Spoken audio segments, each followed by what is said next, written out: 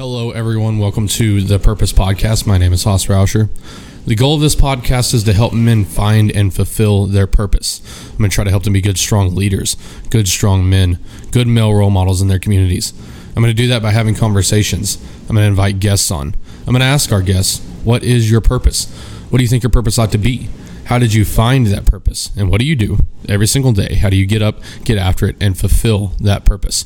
Well, we have a special guest today. He's going to be a repeat guest. You know him, you love him. He's my friend, Brett Hart. Brett, how are you doing today? I'm good, man. Thank you for having me back on. Yeah. Yes, sir. Well, thanks for coming up to Amarillo the first time, man. I really appreciated that. And now we're down here in your home, in your hometown, town I graduated from, but it's your home here in Eastland, Texas. So I really appreciate you making time to be on the podcast and share your thoughts with our listeners today. My pleasure and my honor, bro. Yes, sir. Yep. Well, Brett, I can't let you go without letting the listeners know once again, what is your purpose? Man, my purpose is to be a husband in the beginning. You know, just to be a good husband and a leader, a spiritual leader in the home, as well as just a leader in life. And then also my purpose is to be a protector and a provider. So same as last time. Yes, sir. Yep. So I like that, Brett.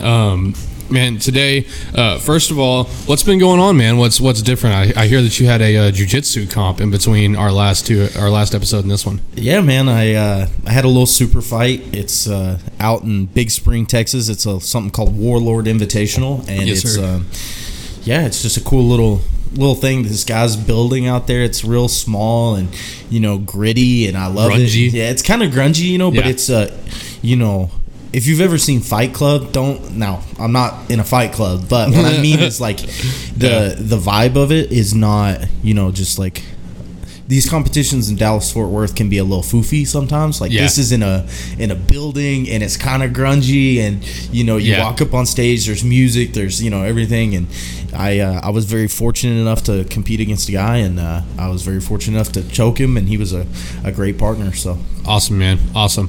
Well, we want to start off with a little bit of Q&A for you here. Sweet. We're going to hit you with a little bit of rapid fire. Then we're going to go into some deeper questions, and then we'll get to the actual topic of the day. Okay? Yeah, let's do it. Rapid fire, Brett. What is the book that you're most excited to read next? Probably The Clay Pigeons of St. Lo.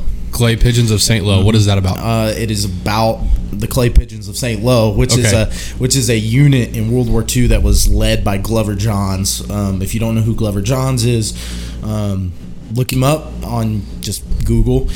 Jocko has a podcast. Excuse me. Jocko has a podcast about him. I can't remember the number for the life of me.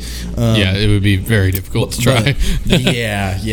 But the Battle of St. Lo in World War II was a very large battle shortly after D-Day, and everything I've ever heard about Glover Johns is that he's a great leader. And he loved his men dearly. So I'm supposed to be getting that book here soon. So I'm really excited about it. Yes, sir. Okay, so you said The Clay Pigeons of St. Lo by Glover Johns. Mm-hmm. Is that correct? Yes. Awesome, man. Next rapid fire question: what is your favorite part about Christmas? Man, that's a rough question, because honestly, I'm not huge about the holidays, but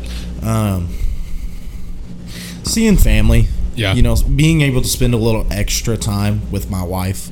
That's cool. Is really, my favorite part. Yeah, nobody's ever asked me these questions, so I always ask people questions, but nobody asked me. But you said spend an extra time with your wife. I think if I did have to narrow it down, all that extra time we spend like shopping and doing things together, that is pretty cool. We shopped for like Christmas decorations. If you heard my last episode, negotiation, that one was pretty cool. We spent a lot of time in Hobby Lobby, and I think I like that part with her. Probably the most. Her and I can't keep a secret to save our lives, and so like trying to buy each other gifts is just a fucking nightmare every time. But no, I do enjoy that part. And then I'm a consumer, man. I love to buy shit, so I love that part about it too. I can understand that. Yeah. But anyway, man, I think that covers the rapid fire. Get two little questions there for you.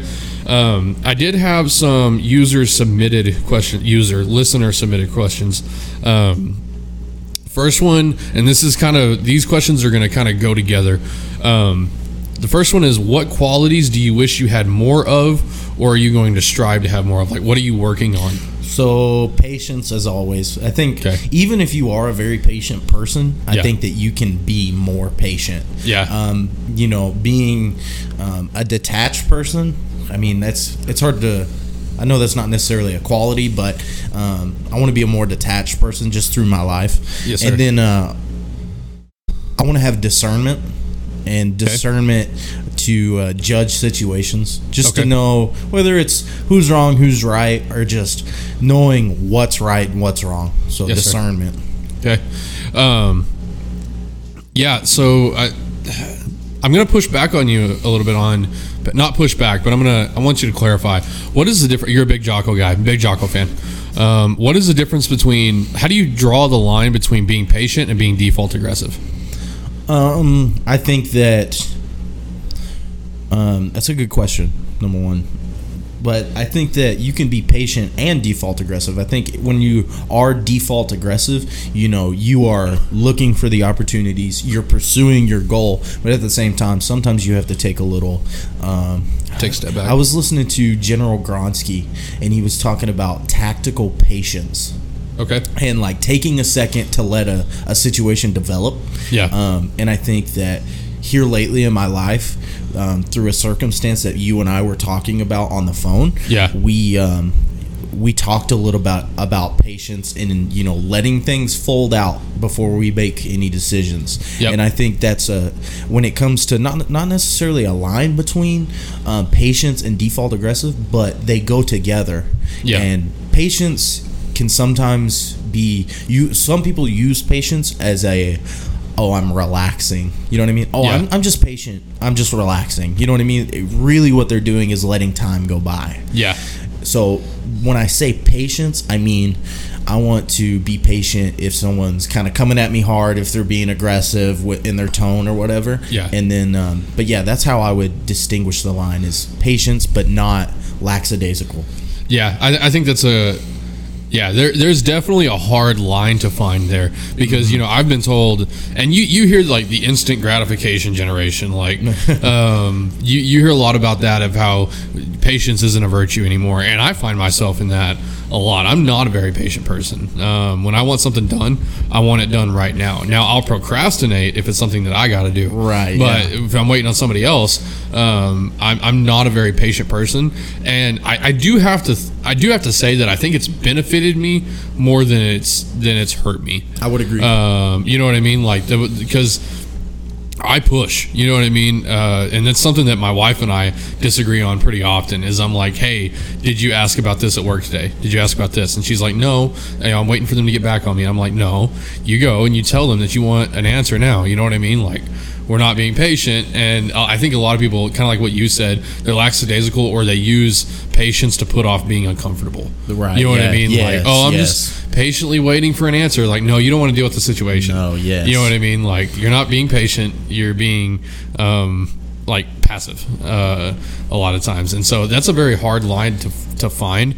And I agree with you that I need to be more patient at times. At times, yes. It's I would say most of the time you don't have to be patient. Yeah. When it comes to opportunities, if you have to like talk to the boss about something and something needs to be done, if I'm going for a raise and they're like, well, I'll get back to you, and you're saying, like, no, you need to go talk to him about that. Yes, like really patience is really what I'm talking about, is when someone comes at you and they're kind of being a little, they have a tone with you that you're not really cool with. That's really what I mean. But I can see what you're saying about how, and I think also when it comes to people and patience, inside of you what you mean by, I'm just being patient.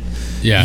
Because deep inside that stomach is, that nervousness is right there. Like, I'm just being patient. No, you're avoiding the situation. Yeah. So I agree with you. I have to say, if I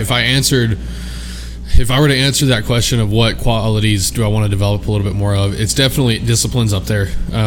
Discipline in my diet is a big one. I will give myself a little bit of credit. I've made leaps and bounds in the area of discipline just since last February, February 2022. But I do think that discipline would probably be one of those. I don't know what value it is to not be not let my emotions get as affected as other people's emotions, or like as affected by other people's emotions. You know what I mean? Yes. Like, yes. When I hop on a phone call with somebody and they're super negative in a business setting, I can handle that all day long.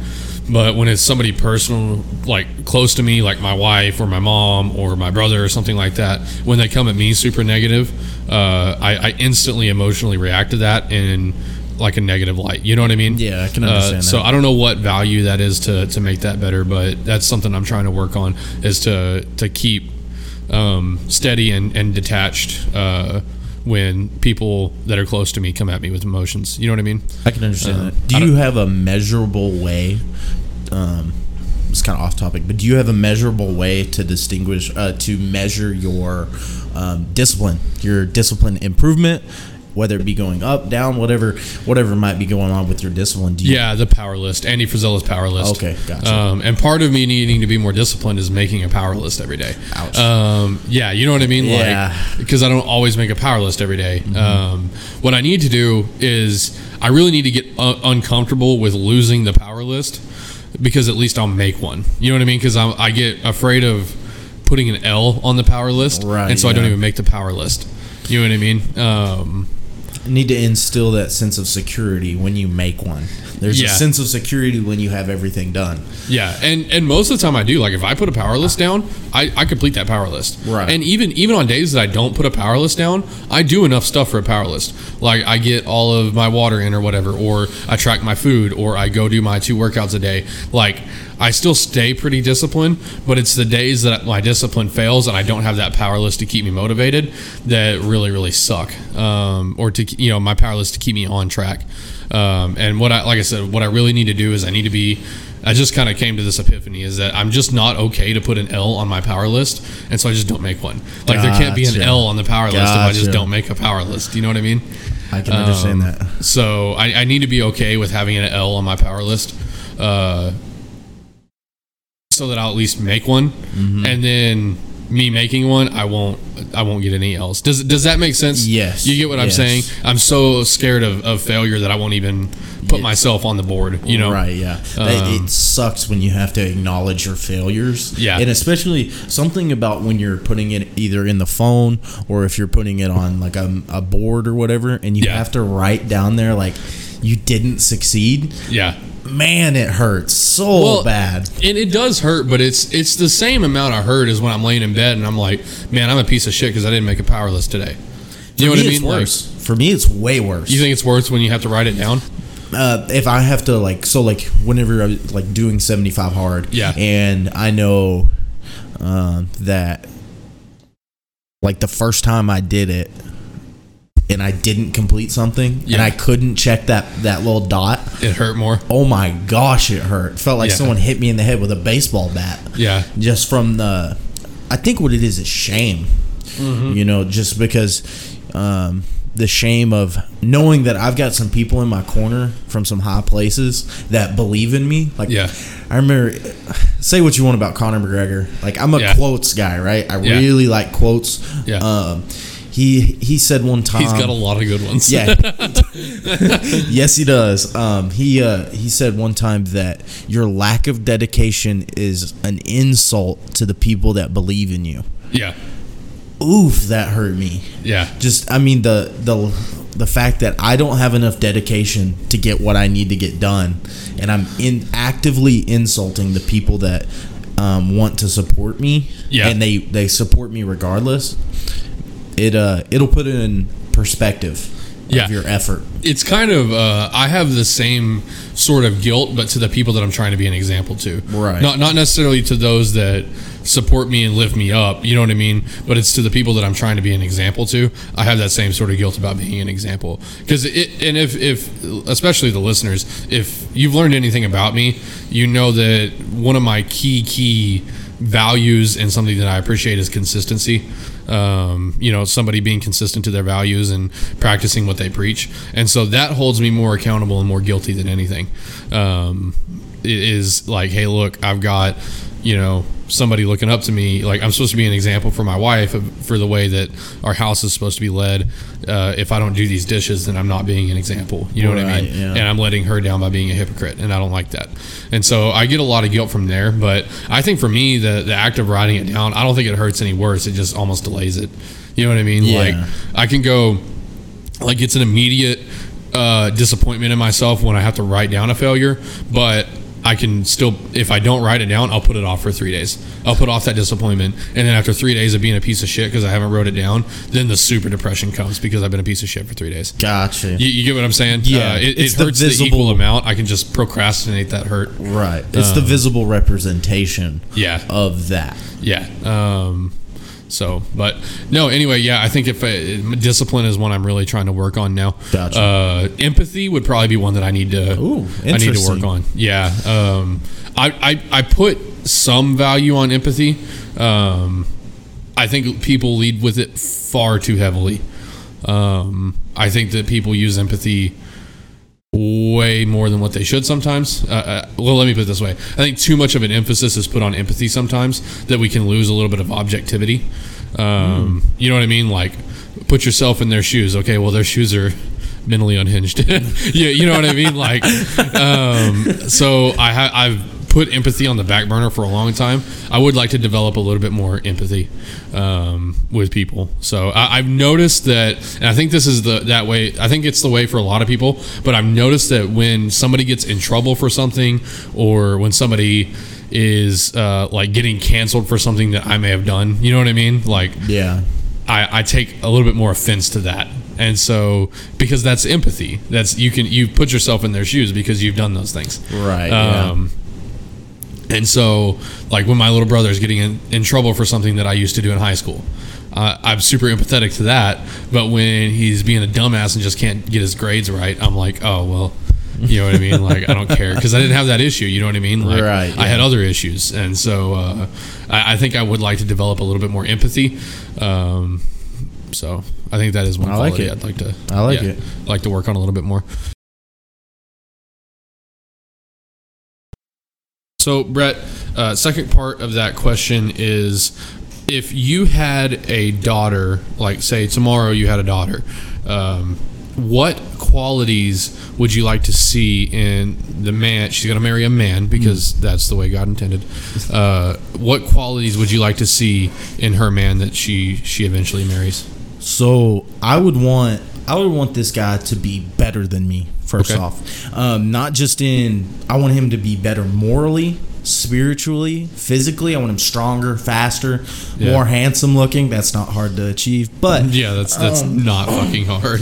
But I just, I want him to have discernment and spatial awareness. Being able to decipher the world and the information that comes up on your phone. You know what I mean? Just the ability to look at something and just go, that don't seem right. You know what I mean? Awareness. Yeah, just awareness, and him just being better than me as a whole. Yeah. And I want him, and I want it to be, she knows that he's the one. Not like, a lot of times I think that the relationships, they kind of like, I guess we're going to get married. Like, I want him to have her so tied up. Yeah. Like, I think you and I both can agree that, like, our wives are about us. Yeah. It's not a question of, like, I love this guy. It's like, I'm about him, and that's my dude. Yeah. And I want that kind of man for my daughter. Yeah. So you want, let me clarify this. You don't want her to be obsessed with him, but you do want her to be loyal. You know what I mean? Committed. Like, loyal to a fault. Yeah. You know what I mean? Not loyal to the point of, like, if he hit her or something and she ain't going to leave. I just mean that, right now in my current relationship status, that my wife she's about me in everything I do. Yeah. She is 100% supportive. She told me the other night, like, I was like, hey, I'm thinking about doing some jiu-jitsu competitions by myself and stuff, and she's like, I'll follow you anywhere. Yeah. And, I just thought about that. I just looked at her and I was just like, she's about about me. Yeah. She's not about like, oh, that dude at the supermarket was cute. Like, no, she's about me, dude. Yeah. You want him to be a leader. And I want him to have those qualities, and I want him to just be a better human being than I am. Yeah. And I think that if I don't teach her, me and my wife, or my wife and I don't teach her to choose a man that's better than us, I think we've failed. You know? I agree with a lot of that. I like that you brought up the fact that you want him to be better than you. That answer wasn't really on my radar when I was thinking about this question, and I like that, you know, you threw that in there, that you specifically want him to be better than you. You know, we hear that a lot from parents. We're not parents, obviously, right now, but you hear that a lot, of that they want their kids to be better than them. And I think a lot of dads get caught up in when their daughter's boyfriends come around, they instantly lose that overwhelming feeling that they want them to be better than what they are. You know what I mean? Like, it becomes a competition with a lot of dads, I think. Well, you also lose leadership capital when you act like that. You lose that capital of like being the tough man, because then you automatically create an antagonistic relationship with that boy. Yeah. You know what I mean? I'm not talking high school relationship here. We're talking future husband situation here. Yeah.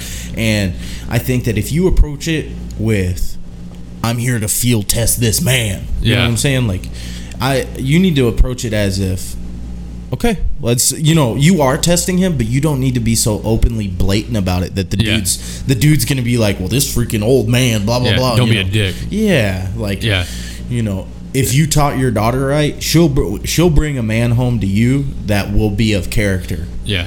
Oh yeah, I think so, and I think that's kind of what, that's where I was going, is that, you know, one of the main things as a dad that I think, again, we're not dads, so there's going to be dads out there that you may think we're wrong, and if you do, then please come in and be a guest on the show and tell me how we're wrong. But I think that when I look at my goals as a father in the future, I really want to provide an example for who my son is to become and who my daughter is to marry.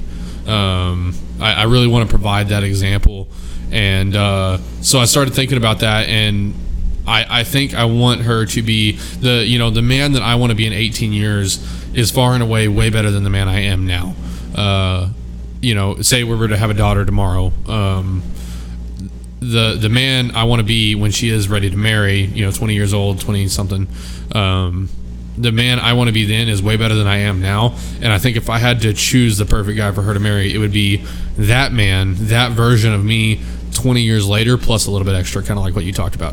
Agreed. And, you know, I think it's less about where he's at in the moment and more about where he's going.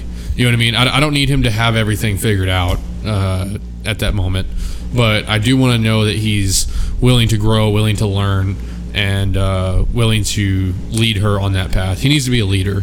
That is one thing. I would like somebody that knows a little bit more, that is maybe a little bit more religious than I am, and somebody that knows a little bit more about that stuff than what I do, because I feel like I'm trying to get a little bit more in it, and I think it's crucial to helping build a good marriage, especially in the times that we're in, having those values to fall back on.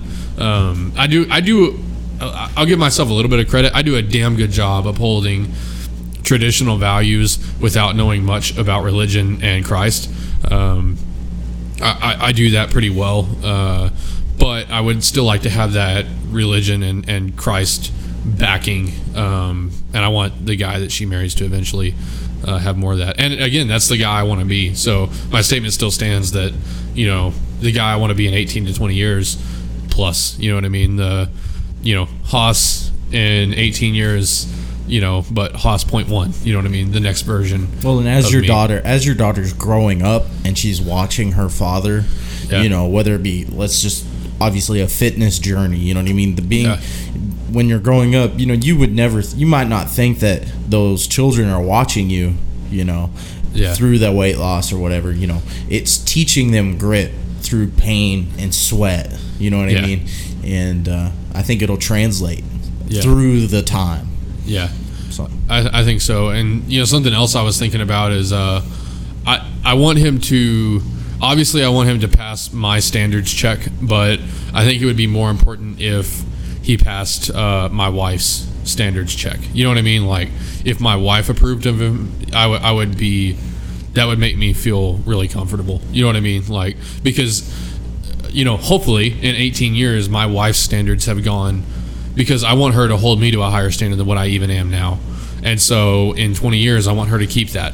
And so I want her to hold 20-year Haas, 20-year down the road, 42-year-old Haas. I want 43-year-old Haas. I want her to hold him to a higher standard as well. And so if that becomes her standard in 20 years, is me plus some, then I want that guy to meet that standard. It would be a good indicator for sure. Yeah. Because she's going to hold me to a better standard than what I'm even at right now. She's going to keep pushing me, and so if that guy meets her standard, then I would think that it would be acceptable. You know what I mean? Yeah, absolutely. So, I think that we covered that one pretty well. I can't think of anything else to add to that. And talking about being an example, that we've got to equip young women and young men to go out and pick their suitors for the rest of their lives. I mean, that's what it's about, is being able to pick somebody. And I think that ultimately comes down to being the best example you can be and hoping that they choose wisely. Yeah, and teaching daughters to read people. Yeah. To read men, because men sometimes they can hide it real well. Yeah. Of just how terrible they actually are. Yeah. So, but it's all example. Yeah, it is 90% by example.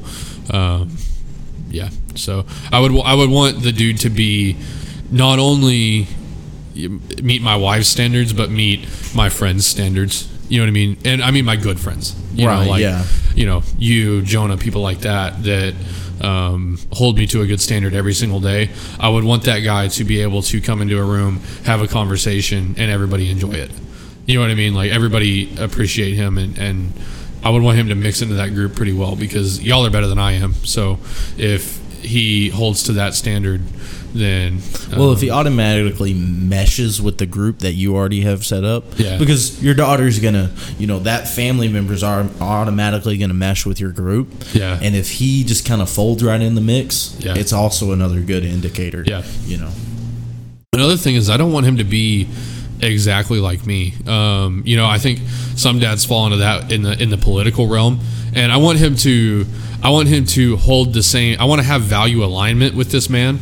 I want to make sure that he holds the same values of traditional marriage. It's not even traditional marriage; it's marriage, because that's what marriage is. Right. Yeah. But I want him to hold the same values of marriage and leadership to a certain extent. You know what I mean? Sorry.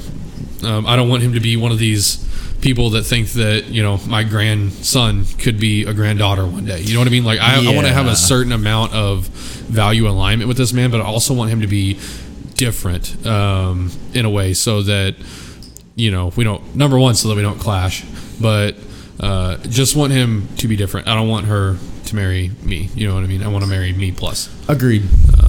So I really like the way you put that.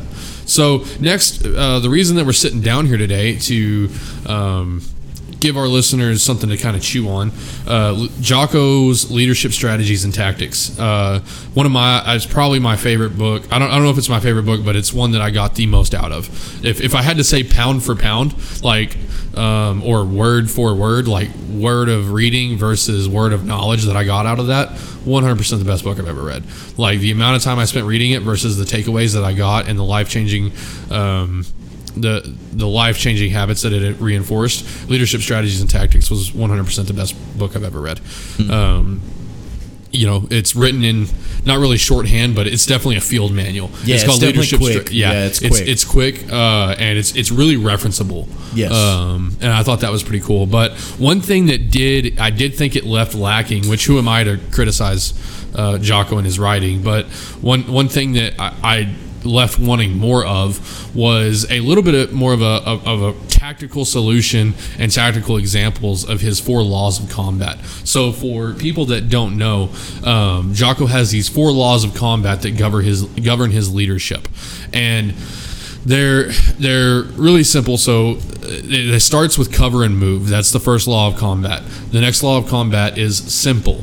After that, it's going to be prioritize and execute, and then decentralize command. And he uses those 4 laws to govern the way that he leads in almost any situation. Would you say I'm correct on that? Yeah, I would agree. Okay, so let's go through each of these laws. I want to define them for people, or at least our definition. So one thing I don't want to do, and y'all tell me if y'all think this is the wrong approach. I'm not sitting here with this book in front of me. I don't want to do a whole bunch of quoting about it because I don't want to just relay. You're not listening to the Jocko podcast. Jocko can say it better than I can. So I want to give you my interpretation of Jocko. If y'all want to hear more of the specifics, we kind of have the book club and stuff like that. But I intentionally did not read Jocko, and intentionally am not reading Jocko right now to make sure that you're getting my thoughts. So I just want to clarify for that. I may be wrong, and the same thing with Jordan Peterson. I may be a little bit wrong and off, and if you feel that way, message me. You know what I mean? Like, let's talk about it. But I want to define those laws of combat from the way that we got it from the book, and then go into practical examples of how we use those every single day in a relationship level and at a work level. Does that make sense? Sounds good. Cool, because he gives it to us in combat form quite often. He tells us about how we are not SEALs. Yeah, we are not SEALs. He tells us about his gunner and, the fields of fire and riflemen and leadership and stuff like that. And it's easy. Like, I understand that stuff. You know what I mean? Like, I spend a lot of time studying that stuff, but well, it's simple. Yeah. Simple. The second law of combat. It's simple. I don't know, especially when it comes to men, I think every man has some sort of intrinsic ability to understand war. Yeah. And so the easiest way to understand it is through that, thing. So let's get into cover and move. What does cover and move mean to you? And you wanted to do this relationship and then work. Well, right? I want to define it and then examples of how you use it in relationship in your relationship, and then examples of how you use it in like a work setting. So just the definition for me personally, the way that it's changed over the years. Yeah. Just my definition currently is pretty simple. Just covering for my wife. Let's start with a relationship in the beginning. Is covering for my wife and allowing her to move whatever she might be doing. You know what I mean? Yeah. She has to do some photography stuff today. Okay, I'm cooking dinner tonight. It's so simple. I think a lot of times we hear these big terms like cover and move, and we want to over exaggerate what these things are and make like they have to be the most complex definitions of them. Like, would you say that teamwork works good for cover and move? Yeah. Could you make the equation cover and move equals teamwork? Yes, absolutely. Okay. Yeah. And I mean, that's really what that is I'm covering for her in some sort of fashion as she moves to complete a task. Okay. So let's lay down, I do want to lay down kind of the actual, because I think the combat gives illustration to this. So when you're holding a position or you're in actual combat, we don't know this from experience, but this is the way Jocko describes it. When you're in combat, what you do is you got a pair. Say Brett and I are being assaulted by an opposing force and we're fighting them. We're currently engaged. We found cover. We're currently engaged, but we need to move to a different position. We need to get it out of the situation that we're in. What's going to happen is instead of both of us moving and relieving pressure off of that opposing force, one of us is going to cover with fire and we're going to shoot at them, suppressive fire, hopefully, get some hits, and the other guy is going to move. And then when he gets there, he's going to fire from his position, cover me, and then I'm going to move. So that's kind of how that's used in a military setting for those that don't know. Don't overthink it. Yeah, don't overthink it. Simple. But that's kind of how that's how it's meant, and that's what you hear when you hear cover and move. That's what's meant is somebody's handling business while the other person is doing what they need to do. So. And you said you use that in your relationship by, when she's out, she needs to go do something, you cook dinner, you trade roles a lot. Yeah, just, whatever might come up, if I'm having to work late and I need whatever done, something to be done. Okay, she's going to help me out there. And then vice versa, I'm cooking dinner, I'm doing laundry, whatever needs to be done, I'm covering for her. Yeah. And that's, just simple. Sometimes being a team player, you're going to have to do things that, that they're not going to be able to attain that day. Yeah, I agree with that. And, you covered the physical aspects of cover and move in a relationship. What are we actually doing? What are we, dishes, dinner, this and that. Something that I've been trying to kind of implement in my life is cover and move on an emotional level. Understanding, and this went back to my original answer for the qualities of what I'm trying to work on, not being as effective negatively by her negative emotions. I think cover and move has a lot to do with the way you interact with your wife as well, as far as if she's having a bad day, and if she's having a bad day and pushing a lot of negativity onto you, then try to cover for her and, allow her to move through what she's doing right now. You know what I mean? What she's going through right now. And I don't do that very well. A lot of times, she'll come in with some negativity and I become her enemy, not her teammate. I've been trying to implement cover and move there a lot. Is that, hey, I'm going to be the emotional stronghold, the emotional rock in this relationship right now. I'm going to cover while she moves to a better position. And then after a few days of me doing that, she's going to cover while I move to a better position. Which is really good. Yeah. I think that as men, that's where we struggle, is on the being the emotional, being able to listen and just be like, yeah. Okay, now, I understand. I will say to women, if fucking any of them listen to the show, I will say to women, we're your emotional rock, we're not your emotional trash can. Agreed. I just want to make that ultimately clear, and my wife would agree on this point, that we're your emotional rock, not your emotional trash can. It is not incumbent upon you to come in and dump every bit of your emotional trash on your husband every single day. Now, husbands, it may be a day, there may be one day to where you have to be the emotional trash can, and that's part of cover and move. But to wives, just want to put this note out there, because I hear a lot of stuff about how men don't listen enough. A lot of women use men as their emotional trash can, and they never take the opportunity to cover and move for their husband. Yeah, if you don't ask, we're not going to be as open. I don't struggle with this personally, but I can understand that, like, if you're not, if you're only covering and you're never moving, you're going to feel like you're not going to be as apt to You're going to run cover. out of ammo. Yeah, you're not. You know what I mean? Like, she'll make it. Yeah. Yeah. You're going to run out of ammo. And, Dylan and I have struggled with that a little bit, because I'm her, like, she's my best friend, but I'm one of her only friends. You know what I mean? Like, she is more introverted than I, and so she just needs me, and then the occasional friends, the occasional wives of my friends. You know what I mean? She doesn't need a whole lot of other friends. But what that does sometimes is that she'll come in and dump an emotional load on me right after work or something like that. And we've worked through that a lot, and to where I'm like, hey, look, I can't just take all of your emotional garbage. Like, deal with your emotional stuff yourself. You know what I mean? Like, it is funny, and I may sound like an ass on the other end of this mic, but it's true. You know what I mean? Like, a lot of guys suffer with that, and ladies, the quickest way to turn your guy off to your emotions and to make him desensitized to your emotions is to dump way too much on him in the first place. That, and then also, like, if a lot of times as men we will receive that load, and we're not necessarily, it's not necessarily the problem of receiving the load of that emotional load. It's the problem is when we don't express our emotions back, so that we don't respond with the same intensity in emotion. Personally, when it comes to my emotions, whether it be a hard day at work, whether it be blah blah blah, whatever, I'm not very vocal about it. Like today, whenever you showed up, I said it was a hard day at work. We kind of talked about it for a second, and then that's it. Like, on the grand scale, you have no idea what happened at work today for me. Yeah. But I think just as men, we're built that way to we're going to incur that load. Yeah. And it's kind of an unwritten rule, like, okay, take the load, and then just shut up about your emotions. You know what I mean? Yeah. And, I don't think that it's necessarily wrong, but when you're dealing with your wife, you need to, it's almost like a different gear.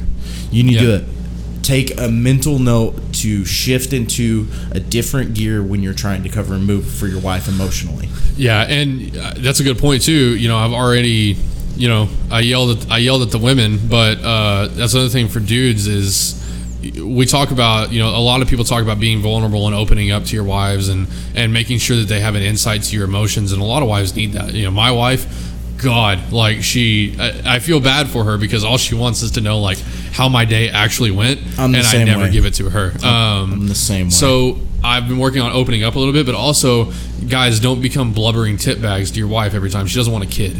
Yeah, you know what I mean? Like, she doesn't want a kid. She doesn't want somebody that's going to whine to her every time it goes. So basically what I'm saying is find that middle ground, find that nuance, and start to cover and move. Yeah, like, I think that if you, as you were saying, a blubbering tit bag, that if you overshare that information, it will become unattractive is the best word to explain it. I think that at some point, intrinsically in their DNA as women, it is not attractive for a man to just be like, well, he did this and blah, blah, blah, blah. You know what I'm saying? That it is not attractive at all. Yep. So I think something else Jocko talks about is something called reflect and diminish. Yes. Yeah. I know you've talked about it before, right? And I think when it comes to your wife and doing that emotional support, the like slow, like it's a spice. Like, if you put too much salt, you will ruin the food. I'm not saying just be like, I'm sorry you had a rough day at work. Sucks to suck. Get over it. That's way too much. I'm just saying, like, I can't believe she did that. I'm really sorry that happened to you. You know what I mean? Like, reflect and let's step down one stair. And one stair, and one stair. So reflect and diminish could really, really help. Yeah, and a good way to think about reflect and diminish is a kind of a foggy mirror. If your wife comes to you with a lot of emotion and you're not really, it's not worthy of a huge reaction. Like, say that Sandra made a catty comment about her coat and it just absolutely ruined your wife's day. We're going to use a tactic called reflect and diminish. You reflect her emotions, you reflect her being upset. You say, oh my God, I can't believe Sarah would do that. But I love that coat on you. Yeah, but I love that coat on you. Yeah. That's how we're going to reflect and diminish. It's a foggy mirror that she understands that you're reflecting her emotions, but you're also not amplifying them. Yes. Does that make sense? Yes. And when you do that, it's not manipulative. No, it's not manipulative. Like, well, you're not trying to gain anything out of this. Yeah. Like, I love the way that coat looks on you, and be truthful about it. You know what I mean? Yeah. Well, do it honestly. Yeah. So. Yeah, and I'll kind of when D'Ellen comes home about something at work, I try to use reflect and diminish. I'm not very good at it yet because me diminishing is like, oh my God, that's so terrible. I don't care. You know what I mean? Like, I don't diminish, I destroy. And so I'm not very good at this yet, but I'm trying. So let's move on to business. How do you cover and move in business? I think it's gonna be pretty simple. I mean, I'm short-handed right now at work, so I'm covering right now. Multiple days a week. 6 days a week I'm working. Yeah. That's it's super easy to understand. A job's not being filled, I'm gonna cover that job. And then guess what? I have a sick day where I can't be sick. I'm moving. Someone else is gonna cover for me.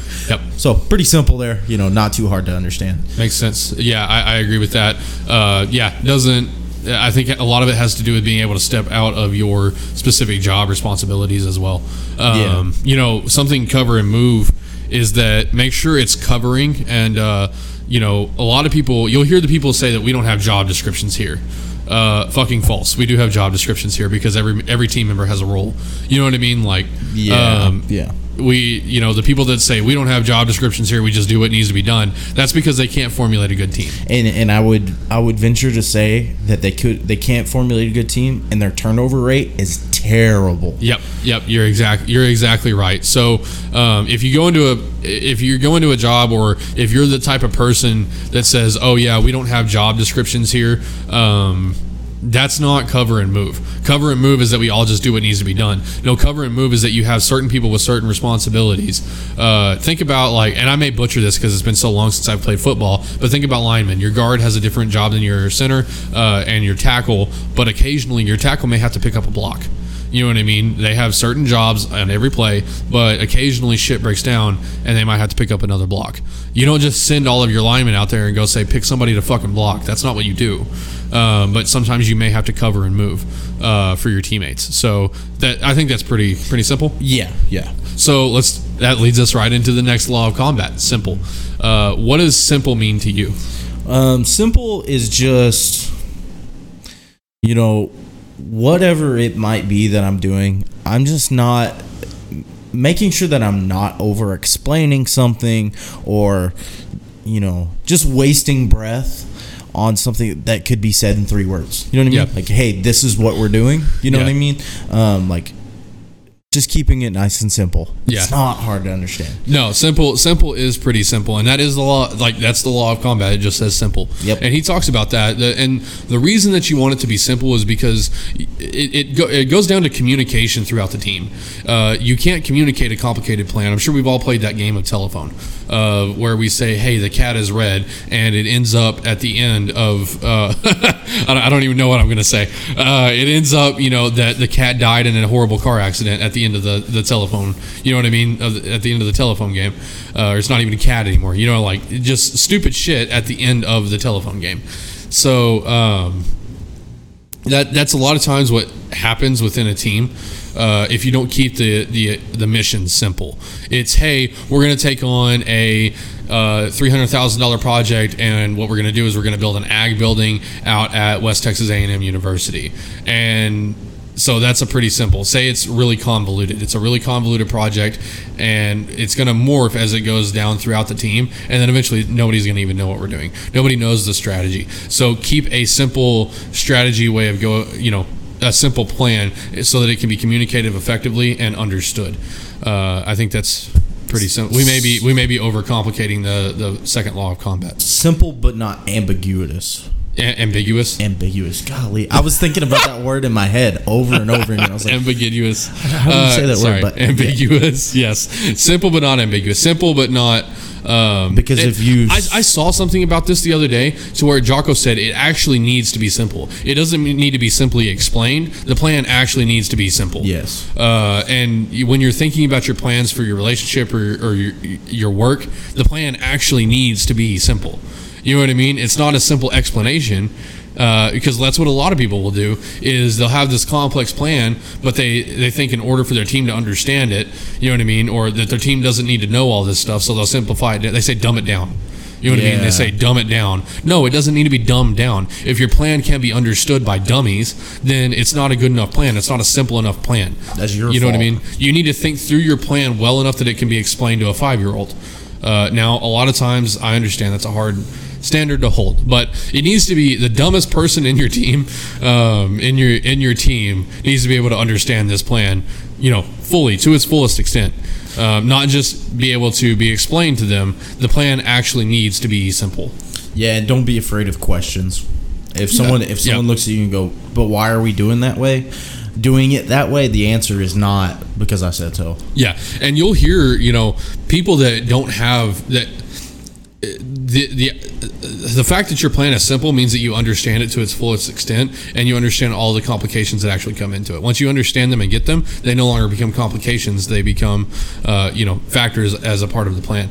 And a lot of people, you'll see that in like a lot of our politics, is when somebody comes up with like a political thought or something that they don't fully understand themselves, and they don't understand how to actually make it work. What do? They start overcomplicating things and making, creating big words and shit that nobody. But what about this? But what about that? It becomes way overcomplicated because they don't actually understand it. Mm-hmm. So anyway, keep it simple. How do you use that in your relationship, real quick?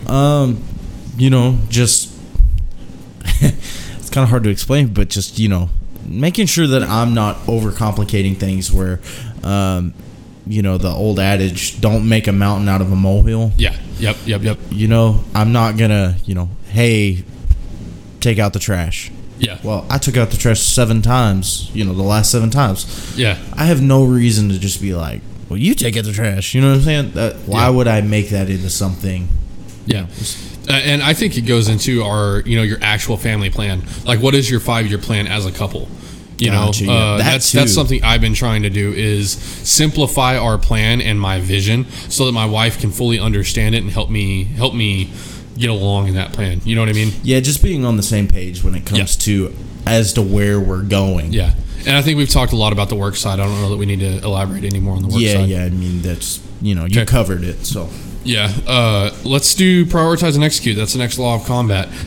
What does prioritize and execute mean to you? How do you use it in a relationship, and how do you use it in a business setting? Prioritize and execute, what it means to me is, It means default aggressive to me. Really? That's what you get from prioritize and execute? Yeah, it's there's things that matter right now, and there's things that don't matter right now. Okay. I think that just because it doesn't matter doesn't mean it's on my radar. But what I'm saying is that there's things in this world that tasks that will come up in front of your face, and it's the most important thing you have to do right now. Yeah. Okay, that has my priority right there. Mm-hmm. So I'm going to prioritize that. I'm going to execute that. And then just like a list throughout the day, like the 75 hard list. Okay, water, first workout, second workout, boom, boom, boom, boom. Yep. Prioritize those and let's execute. Yeah, I agree. And I think that comes from, he may have actually explained this in a book. I don't know if it's from Jocko Underground or in the book where he explains prioritize and execute in terms of project management. I don't remember where that comes from, but that speaks to me because I do project management on a daily basis, and prioritize and execute. It's really the only way to live your life is by priority. And you'll hear a lot of people say, "Oh, I don't have time to do this," or it's a quick mental decision. Yeah, for me personally. Well, they say like, "I don't have time to do it." It's just not a priority. So prioritize and execute really means. Get your priorities straight and then start executing on them. And when you talk about like a project management perspective, a lot of people will get caught up in the totality of the project and then they refuse to move. They get stalled. And I think that's what he talks about in the book is that they'll come up to a point in the project to where they've got so many things going on, they don't really know what to do next, and then they'll get stalled and they just don't know what to do. And so really quickly you need to prioritize, like, what is the most pressing thing that we need to do right now? Well, concrete needs to be poured. We're able to pour concrete and it's got a 28-day break time that we can't do anything with, so let's go ahead and get concrete poured and then we'll work on exterior functions that are outside of the concrete. But that gives you a chance to take a step back. Yeah, let's pour the slab, and then because that's priority number one because it's got the largest wait time. Let's pour the slab, and then let's go work on the security fence. Because we can do that within the 28 days. Prioritize what needs to be done, and then execute on those. Actually, be default aggressive and go do that. What does that mean to you in a relationship? Just in a relationship, it's going back towards the emotions and my wife's needs.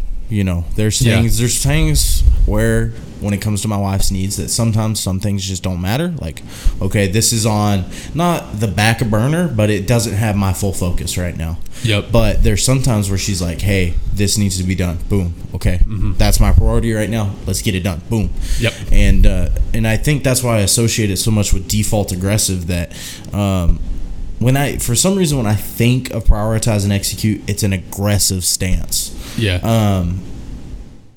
Going back to band, I don't know why this is coming up right now. Going back to band, so like when you have a beat through music, so you're there's a backside to the beat and there's a front side to the beat. On a faster song, like let's say Metallica or something, when that song's playing, if you put yourself on the backside of the beat, you're gonna feel just a tad, like not much, but just a tad slower. Just a little bit. And then if you're on the front side of the beat, it's almost like being on the platforms of your feet. Like when you're primed, ready to go, and you're on the platforms of your feet. You are, that is what I'm meaning by the front side of the beat, is that you're in an aggressive stance, ready to go, where you're ready to go. And that's what prioritize and execute feels like for me. It feels like an aggressive thought. So when I'm thinking about multiple tasks and then I automatically break it down and I adjust it to what's important. Okay, this, and this. In that order is how I'm doing it. That's the aggressive part of it. Okay. And just in a relationship, it's just, the same tasks and everything. And then in a working environment, I'm really glad you brought up the project management side of that, because that's on a large project scale. And if you break it down to currently what I do for work, with like pallets of product, there's things on the shelf that, okay, this is completely out. That has my priority. But if you look at the whole thing, you're like, I have, 700 cases worth of something that I've got to get out. It will, like you said, make you stall out. Because you're looking at the whole picture, and you're like, it can freak you out. Yep. And the priority is what's lowest on the shelf. Yep. So that's the prioritize and execute in the business realm. And, it's as you move up through the ranks, okay, we have 4 coolers out in this store that are broken. Okay, that has priority. You know what I mean? So that's on the business side. Yeah, I think it's good, and it's just a way to plan. You know what I mean? By assigning things a priority level, it's a much easier way to plan than just trying to make everything fit together. You know what I mean? Like some people will look at a plan or a project schedule, and they won't approach it by priority. They approach it by what fits best. You know what I mean? Like they'll play with the days on a project schedule and try to make all these days fit and stuff like that. And that's fine if you can get it perfect. A lot of times that's what we do on what we call a baseline schedule of, the very first schedule for this, it's the most perfect schedule in the world. But when you run into problems, you must start going by priority, not by what you think fits, what the best Lego piece is. It's what Lego piece is the priority to get out of the fucking way right now, and then we're gonna execute. Because you're gonna have to cover and move when you run into problems. Yeah. So let's go to decentralized command. What does decentralized command mean to you? How do we do it in a marriage? How do we do it in a business? So decentralized command for me is just making sure that just because I'm the leader doesn't necessarily mean that I'm the only one making decisions. Yep. Being able to accept ridicule and criticism. And I hate you. Just being open to other people's advice. Yes, sir.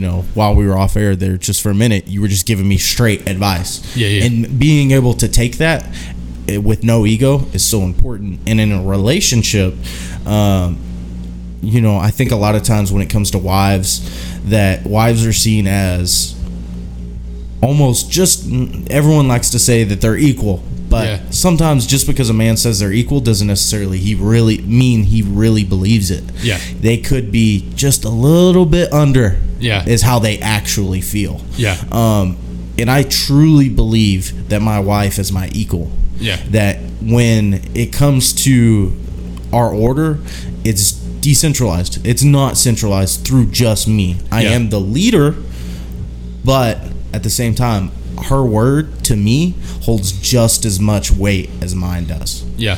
So when it comes to decentralized command, for me, it means that both of us have that ability to make calls, make decisions. Yeah.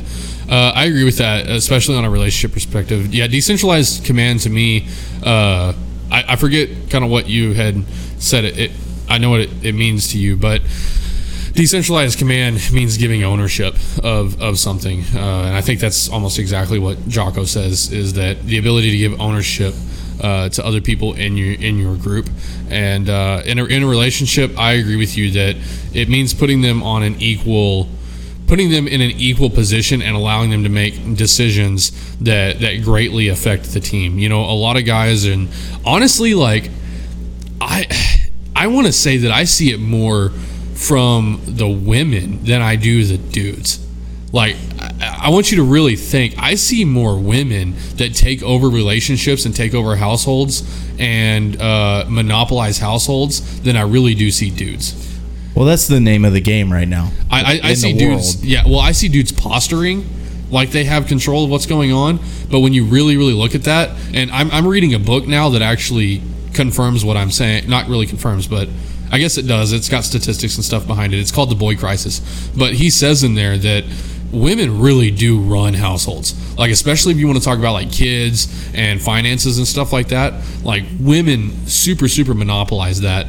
At least in my experience. Like, the dude may act like he does, and we like to talk about the patriarchy and all that, but at least in a family level, I feel like women monopolize relationships a lot. And that's just me from the outside looking in. And we all know the dude that can't make any decisions about the way that his kids are disciplined or, what they wear, things like that.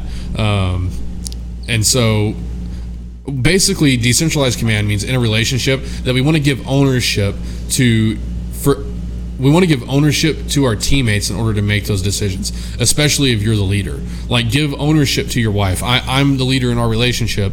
I make sure that my wife knows that she has the authority and the ability to make some of the same decisions that I do.